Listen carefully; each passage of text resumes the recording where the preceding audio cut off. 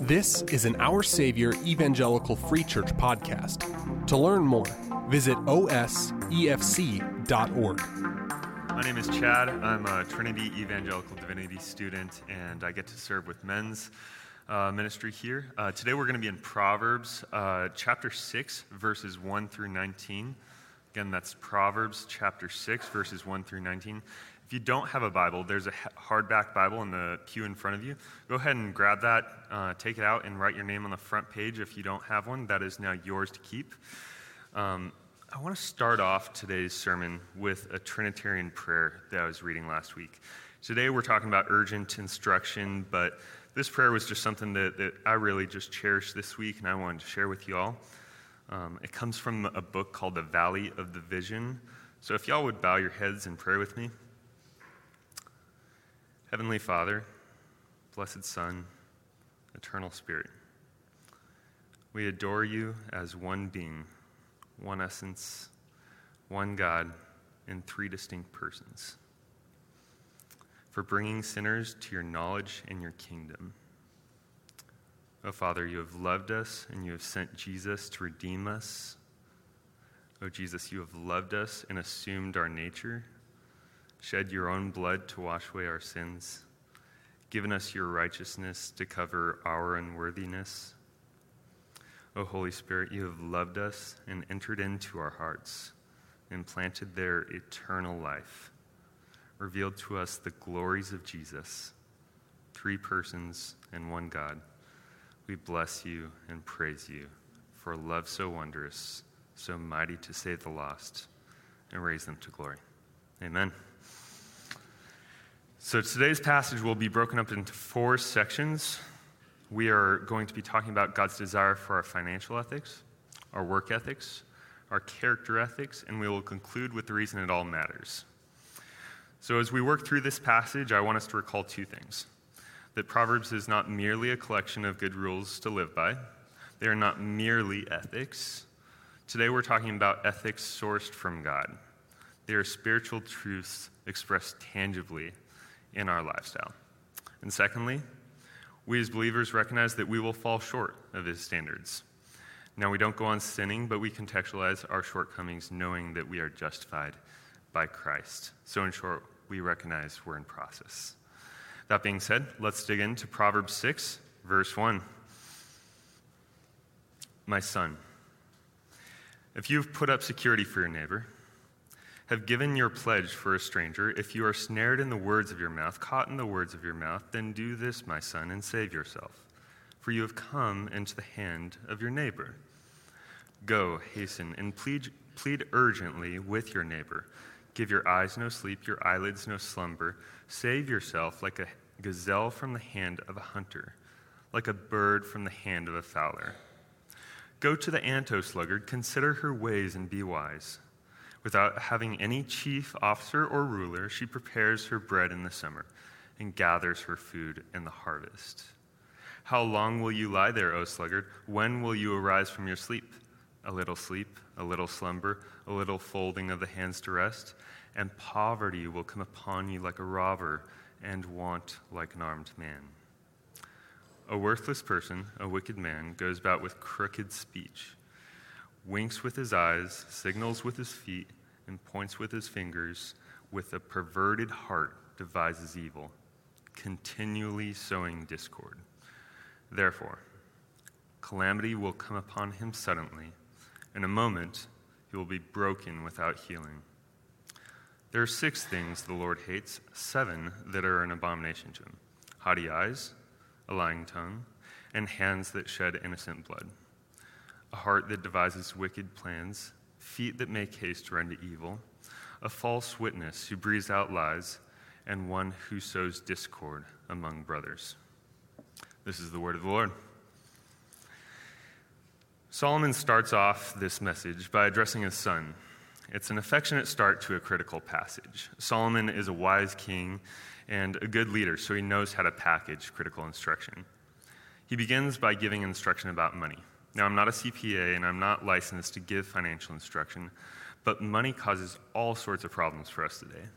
It causes conflict in marriages, It can constrain you to a job that you don't enjoy. And overall, money can just feel like this extra burden of stress you have to carry around. Capital One did a study last month. In that study, they found that 77% of Americans report feeling anxious about their financial situation. That means not even 1 out of every 4 of us in this room go about our weeks without some sort of financial stress. Now, Solomon didn't need that statistic, but he knew the risks. So he says, my son, if you put up security for a neighbor, have given your pledge for a stranger, if you're snared in the words of your mouth, caught in the words of your mouth, then do this, my son, and save yourself, for you have come into the hand of your neighbor. Go, hasten, and urgently plead with your neighbor. So he warns us about putting up security for a neighbor, a pledge for a stranger. What's security or what's a pledge? That's not common language for us today. We don't go to a bank, apply for loans, and put up a pledge. We put up collateral or we co-sign, but the meaning here is slightly different. According to the context of the day, putting up a pledge or security is akin to putting a deed to your house on the line. It's exposure of unlimited liability. It's to say, if this person doesn't pay back what he borrowed, then you can take whatever is mine to pay it back.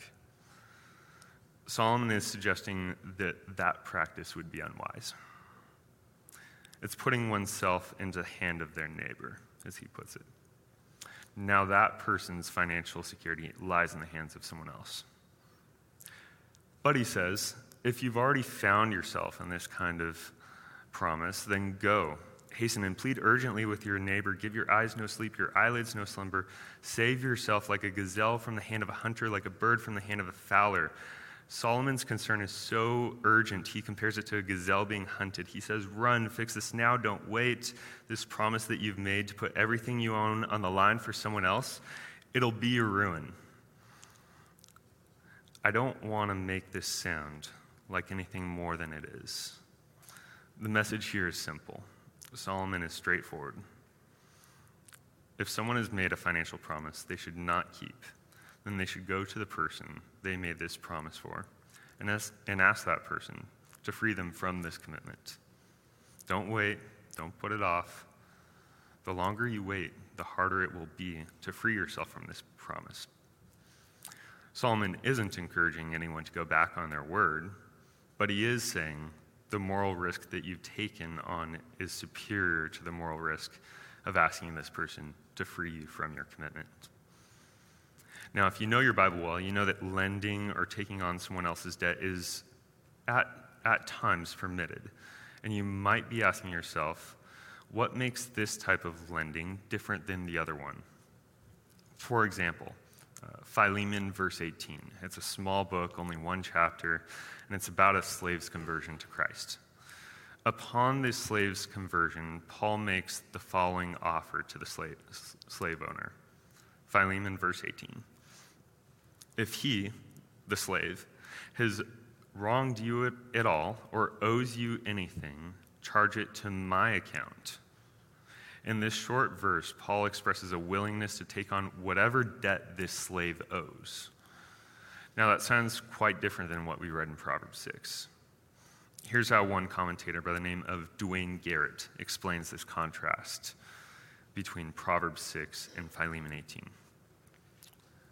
The Bible does not absolutely forbid taking on legal responsibilities of another person, such as in Philemon 18. It does, however, here state that risking home and liberty in an enterprise over which one does not have direct control is consummate folly. Surety of assets and home, and even selling of the debtor into slavery were common penalties for failure to make payment, and the pledge maker could well have met the same fate. In short, the utility of this section could be summed up as the freedom of burden rather than the all-out prohibition. In fact, the first 5 verses could be summed up like this. Don't burden yourself with unlimited financial liability. But if you do, plead to free yourself from it. Steward God's money well.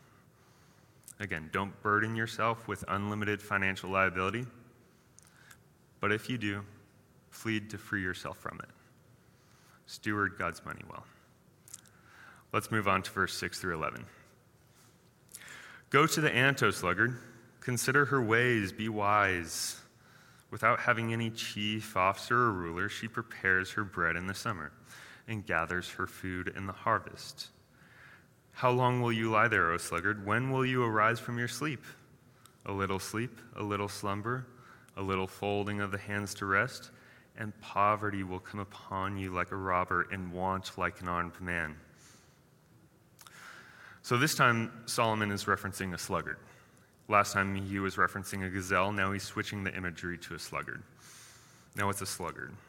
It's a slow, unmotivated, stagnant creature.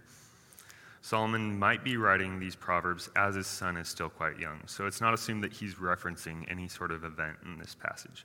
He might just be storing up wisdom for his child to read later on. We don't know. But in verses 6 through 11, he's addressing the possibility that his son would be tempted to behave like a slug, that he would sit around at home, uninterested in his well-being, thinking that more rest would give him the energy he needs. Do you know how much time people spent on the internet last year? I actually had to look up the metric of measurement because I wasn't familiar with it. According to a company by the name of Statistica, in 2021, the total internet traffic amounted to 74 zettabytes. Again, that's 74 zettabytes. So to give you an idea of what that is, 1 zettabyte is 1 billion terabytes. 1 terabyte is 1,000 gigabytes. 1 gigabyte is 1,000 megabytes. And one high-quality picture is about 20 megabytes. That's a lot of time on the internet.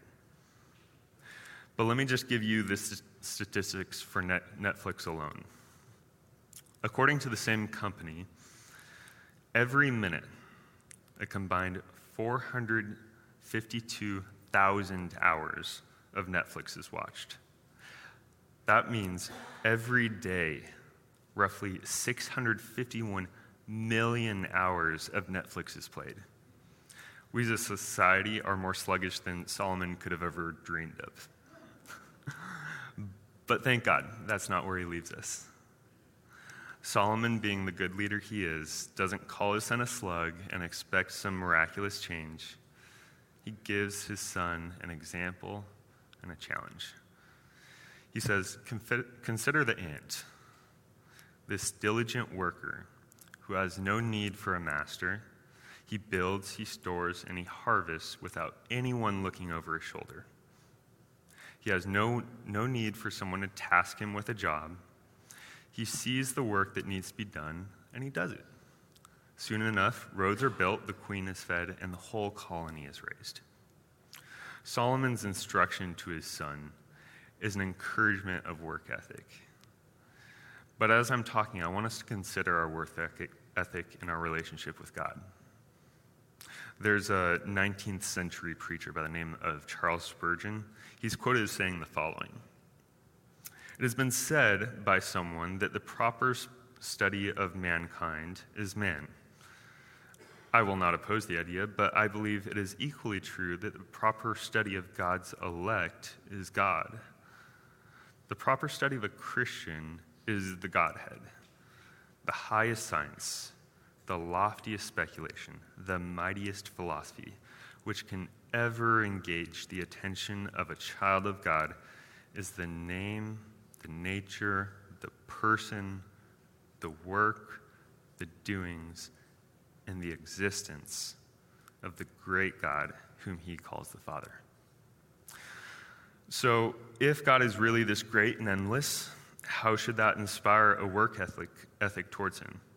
If God is the greatest good that has ever existed, and if all good comes from him, what does that mean for us who are only able to comprehend a fraction of his beauty?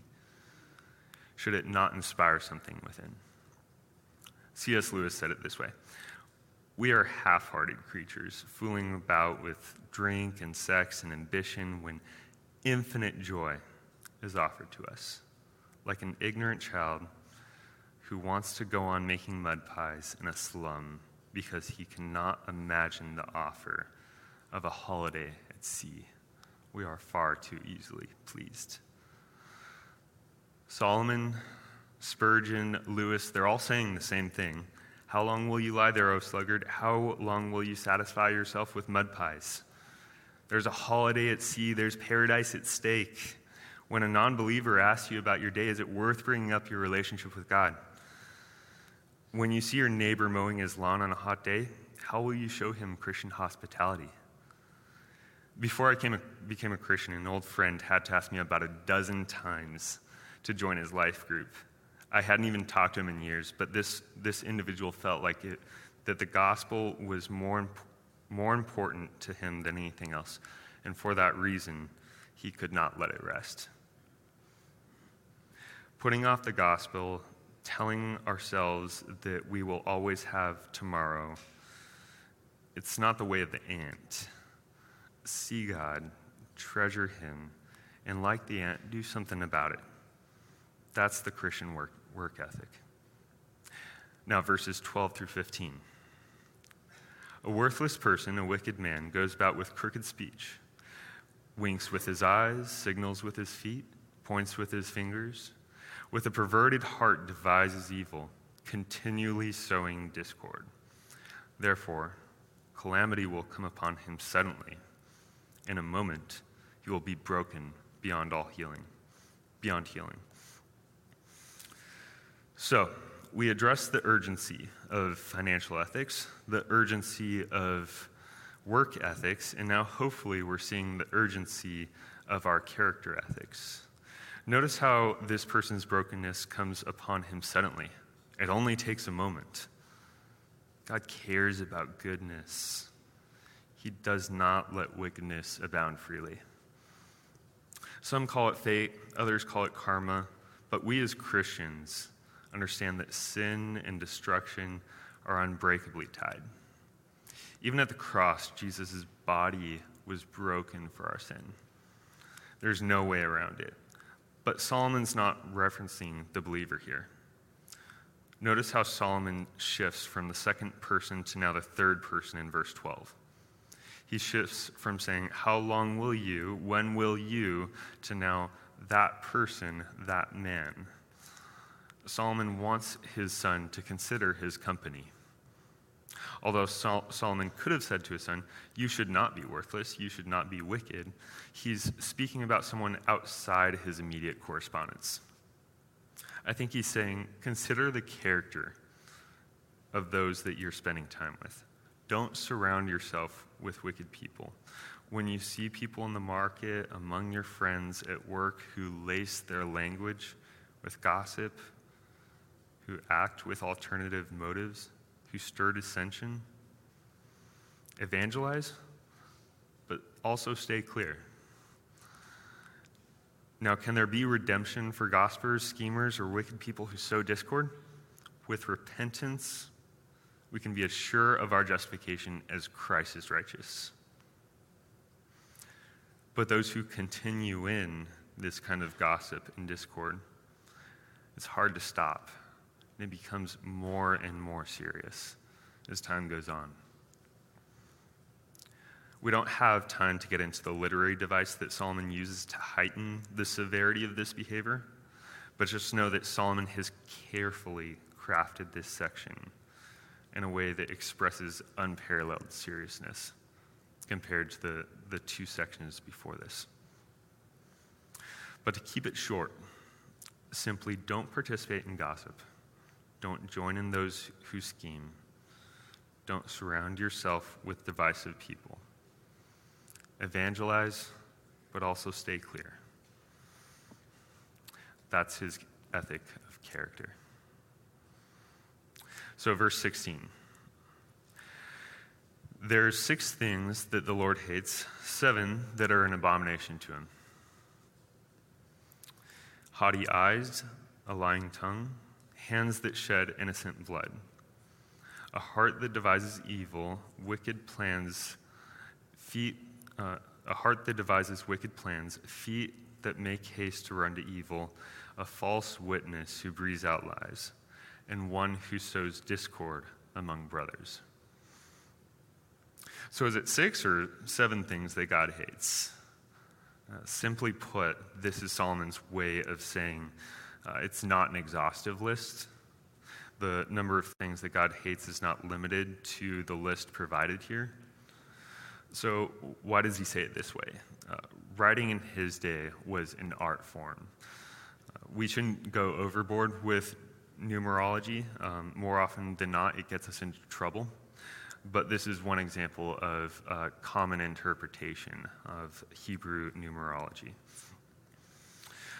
So just a disclaimer to start us off. This list is a specific list of things that God hates, but not an exhaustive list. This list is true, but the list of sin that God hates goes well beyond 6 or 7. Now, I want us to be careful here because 2 Timothy 3:16 through 17 says, all Scripture is breathed out by God and profitable for teaching, for reproof, for correction, for training in righteousness, that the man of God may be complete, equipped for every good work. What I don't want to do here is rush to say that God loves the sinner and hates the sin, and in the process cheapen God's grace and cheapen God's word. Our sin was paid with a heavy price. The holy God who dwelt in paradise, who did nothing wrong, who had no need to save us, became flesh, experienced the pains of growth, was truly human, dealt with family conflict, was betrayed by his closest friends, took on the entirety of the wrath of God for our sins. The flogging, the nails driven into his hands, the suffocation on the cross is nothing compared to the Father's wrath against the Son. And it was done on our behalf. Sin is no small thing. Like I said earlier, sin and destruction are inextricably bound. So Solomon gives this list of only a few sins that God hates, and I started off by saying that I would end this sermon with the reason why it all matters. The reason our financial ethics matter. The reason our work ethics matter. The reason our character ethics matter is because we want to live in light of eternity. Last time I was up here, we were in Psalm 121. I shared about the hill of the idols and the hill of the Lord. We can walk in one of two directions. We can pursue God, or we can pursue ourselves. Throughout Proverbs 6, Solomon is making it painfully clear. Run like the gazelle, go to the ant. There's a right way to live, and there's also a wrong way to live. One way will relieve your burdens, and the other will bring about destruction. So here's my plea. Live in light of eternity. There's a day coming when we're all going to give an account. If you're here today, as guilty as I am, guilty of all sorts of sin, consider Peter. He was one of Jesus' 3 closest disciples. And before Jesus' trial, Peter denied knowing him. And at that, he denied knowing him 3 times. Or consider Paul. He presided over the death of Stephen and tried to stomp out the early church. But then consider God's free gift of salvation through faith. Look at all the ways that God used Paul and used Peter to make himself known. Paul later says in 1 Timothy 1:15 through 16, the saying is trustworthy and deserving of full acceptance, that Christ Jesus came into the world to save sinners, of which I am the foremost. But I received mercy for this reason, that in me, as the foremost, Christ Jesus might display his perfect patience as an example to those who are here who were to believe in him for eternal life. So on that note, let's conclude in prayer. Lord, we thank you for your word and your instruction. We thank you that you have not left us to wander aimlessly for the life that you have desired us to have, but you have made what is good and what is true clearly available to us. Today we thank you for your work at the cross to save us from sin. We pray that you would cause us to live out this new reality in our spheres of influence. Cause us to manage our short time here on earth, not with foolishness, but a treasure of eternity with you. Lord, you are good, you are right, and you are wonderful in all your ways. In your name we pray. Amen. Our Savior is a congregation located in Wheeling, Illinois. Our vision can be summed up in 4 words: building community, bringing Christ. To learn more about this vision and our hope for our neighborhood, visit us online at osefc.org.